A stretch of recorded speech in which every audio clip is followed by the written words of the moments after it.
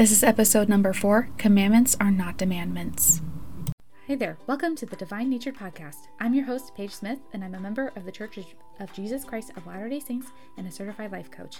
On this podcast, I'll teach you a blend of gospel principles and coaching tools with the goal of helping you put off the natural man and create a vibrant, fulfilling life. You ready? Let's go.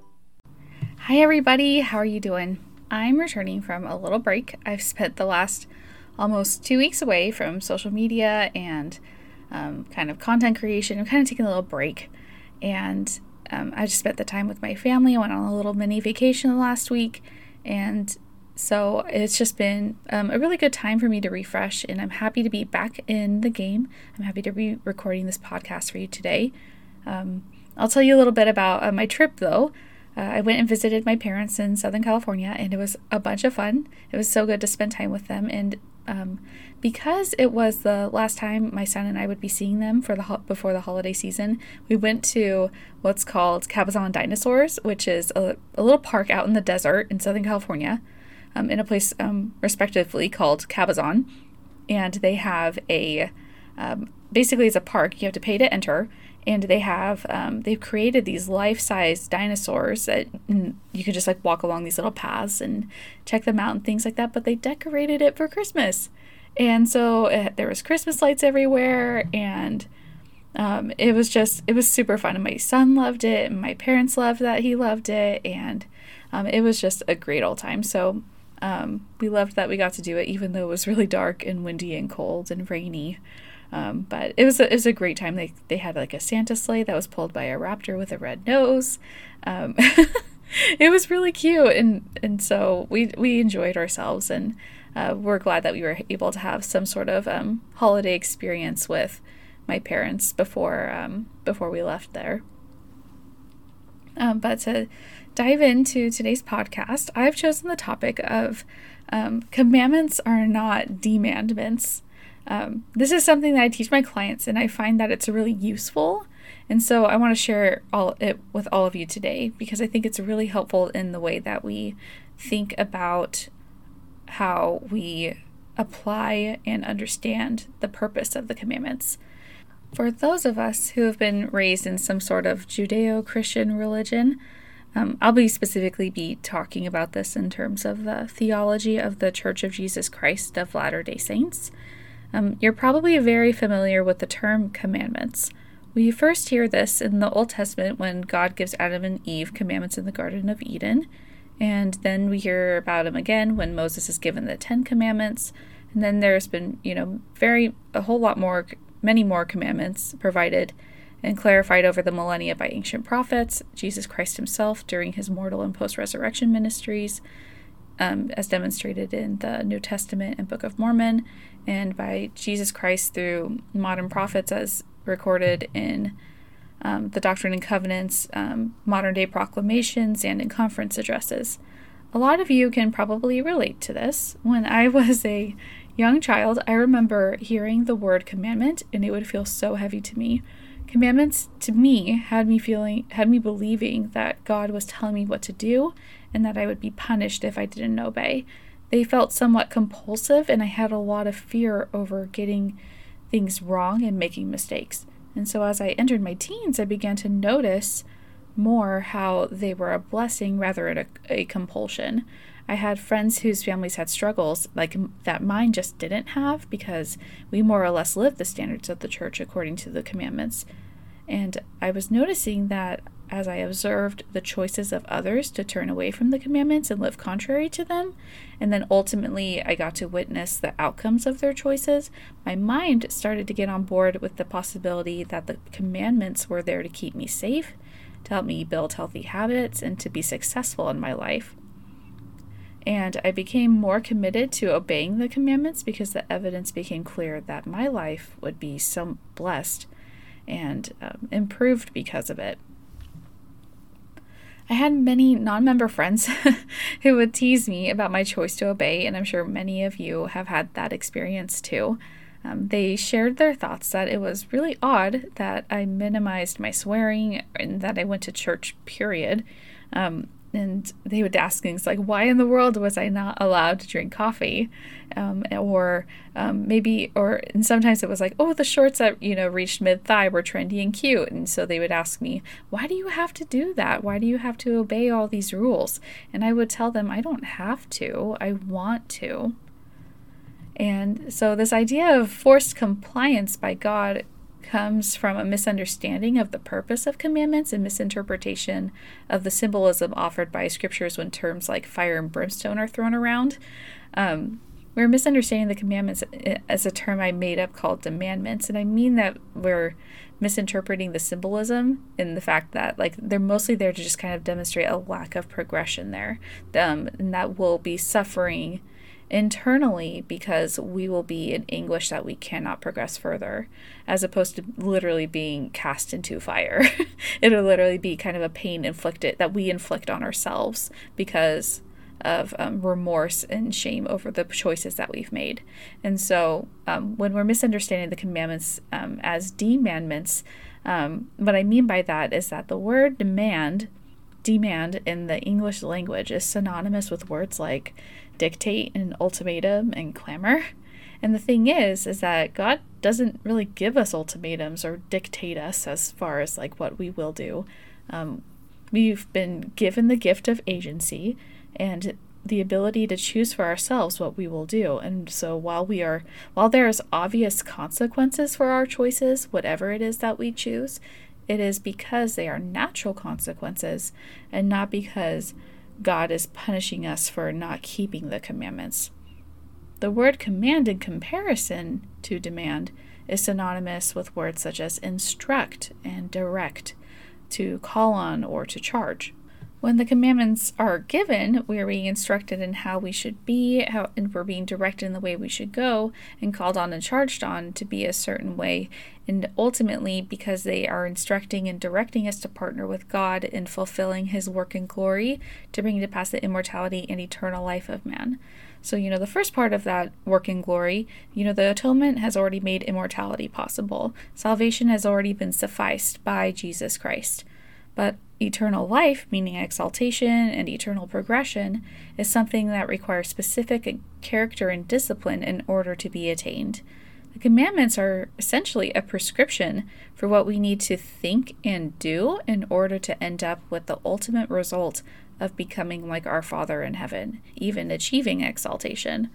One way I like to think of this is in terms of the profession of becoming a surgeon. This can be applied to most crafts, but I like to use surgeons because in order for them to achieve their goal of becoming a surgeon, they really have to be committed and disciplined and prove over nearly a decade of time in order to achieve the standards required to be a practicing surgeon. The education, the studying, the testing it's all incredibly rigorous, and it's not for everyone. It's supposed to be hard, and the process is designed to perfect these medical students as much as possible. And the ultimate reason why the education is so intensive and the testing is so rigorous is because these surgeons are being trusted with human life. They have to have have as perfect of an understanding as possible in order to ensure that they don't make mistakes that will ultimately cause the loss of life. They need to not just have the comprehensive knowledge of, but a well-practiced skill and wisdom necessary to make judgment calls, to manage their emotions and regulate themselves in order to successfully operate on other humans, especially in high-stress situations. So, if exaltation is becoming like God, if it means inheriting all that He has, if it means that we may continue the lineage of God, following the pattern of what Joseph Smith taught as man now is, God once was, as God now is, man may be. If we are to be entrusted with the fullness of what it means to harness the powers of God, shouldn't we want only the most disciplined, the most pure, the ones who prove themselves capable to hold the powers of the cosmos? Could you imagine the chaos that would ensue if everyone, regardless of their commitment to these standards, received this power? Could you consider the mayhem that would ensue if the undisciplined and the impulsive were granted access to the fullness of their divine potential without earning it? Does this scenario sound familiar? This is literally what Lucifer was proposing at the Council of Heaven when the plan of salvation was presented to us. He suggested that we have our agency removed and that we can all achieve exaltation, all of us being sinless, because we wouldn't have the choice to choose otherwise. And all the glory would be his to satisfy, I like to call it, he has kind of like a savior complex for what seemed to be a brilliant idea. And that isn't what ended up happening, right? Lucifer's vision was short-sighted. Lucifer's plan was rejected because it was contrary to the nature of eternal progression. I've always understood progression as somewhat of like a universal law that requires a trial and pain and suffering and practice and endurance in order to be achieved. And so our Father in heaven knows this. He had to obey that universal law himself. He's been through all of this before. And so in his loving wisdom, he knew that we would need to be proven the same way he was. And so in his wisdom, he knew that we would make mistakes. In his wisdom, he asked his beloved Son to atone for our sins, and Jehovah agreed. In his loving wisdom, he allowed us to forget him so that we would have the ability to choose with faith. In his loving wisdom, he allowed us to learn in a fallen condition and to choose on purpose if we will overcome the natural man and strive to become like him. And in his loving wisdom, he has provided commandments that instruct, charge, and direct us along the straight and narrow path back to him. Most of us won't become surgeons, a great deal of us won't achieve exaltation either. But in similitude with becoming a surgeon, a great deal of us won't want to do what's required for that. Because in fact, some of us will willingly and contentedly choose different paths that are not ultimately compatible with exaltation. And those of us who do this will inherit the kingdom of glory and enjoy that which they were willing to receive, because they were not willing to enjoy that which they might have received, that's what's written in Doctrine and Covenants 88:32. And ultimately they will abide within the kingdom in which they have sufficiently abided the certain bounds and conditions of that respective kingdom's law. And so I'm sure most of us in the Church of Jesus Christ of Latter-day Saints hope and pray that we and those that we love will fulfill and receive the fullness of the celestial kingdom and exaltation. But not all of us will achieve that. And I don't want to take away any room for heartbreak there. I think that it can be really sad for those of us. But ultimately, there is a loving plan for those of us who don't achieve that standard, where we will end up blissfully dwelling in a kingdom of heaven that is aligned with who we have become by the time we have reached the judgment seat. And so, what will you and I choose right now? We're not being coerced into obeying the commandments. Rather, we're being offered them as a clear guiding post, as clear guiding posts for what is needed in our mind and our hearts should we desire to progress eternally. Each commandment helps us get closer to our heavenly parents, to understanding their nature and the divine nature we've inherited that will ultimately allow us to become like them if we answer it. And so just to name a few different commandments and what they end up teaching us, the commandment to obey itself gives us the opportunity to have faith in Heavenly Father's promises and open ourselves up to discipline and refinement by the power of the atonement. The commandment to repent gives us the opportunity to change and become new creatures, more like our heavenly parents.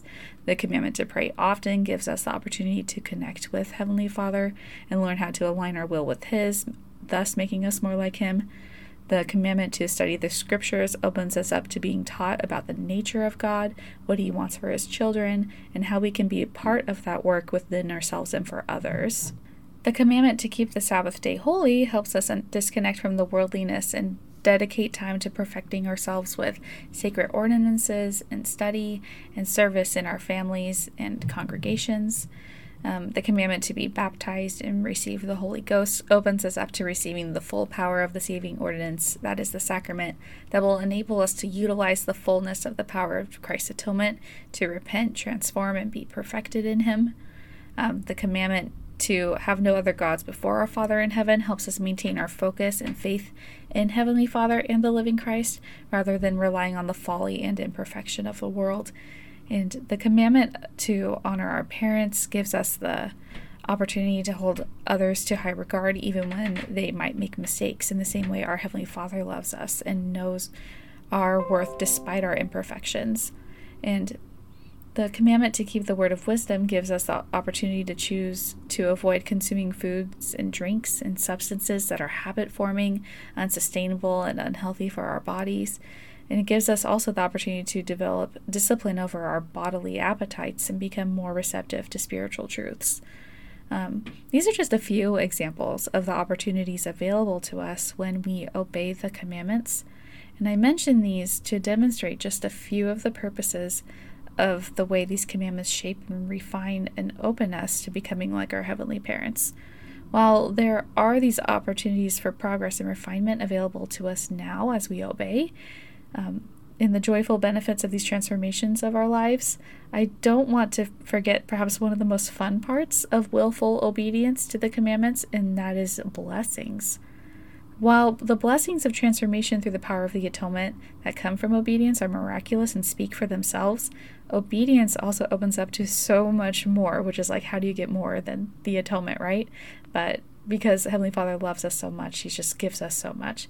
And so this is what I've noticed, is that we are blessed with better relationships, and we're blessed with greater abundance, we're blessed with greater clarity, with lasting peace, we're blessed with growth in our personal and spiritual gifts and talents, and we're blessed with charity, and we're blessed with joy, we're blessed with just so much. And so when we are obedient and keep our commandments, or keep our covenants, we are blessed 100-fold for our efforts. It is the use of our agency that is uniquely ours that allows us to use obedience as our personal individual offering to our Heavenly Father. And then He reciprocates beyond anything that we could ever repay. And so that's all I have for you today. I really hope that this episode was able to shift the way you think about the purpose of commandments and will influence how you apply them in your life. If you have time, if you're having a hard time grappling with certain commandment, I'd love to help you in a free one-on-one mini session. Just visit my website and fill out the request form at pagesmithcoaching.com/consult/call. Thanks for tuning in, and I'll see you next week. Bye-bye. If you would like to take the principles that I'm teaching here on the podcast deeper, I'd love to be your coach. I have a coaching program called the Divine Nature Project, where I take all the concepts I teach here on the podcast and help my clients develop the skills for mind management that will help them get to charity for themselves, and from a place of self-love, deepen their conversion and create a vibrant, fulfilled life that they love too. Are you ready? Visit www.pagesmithcoaching.com and schedule a consult. I'd love to see you there.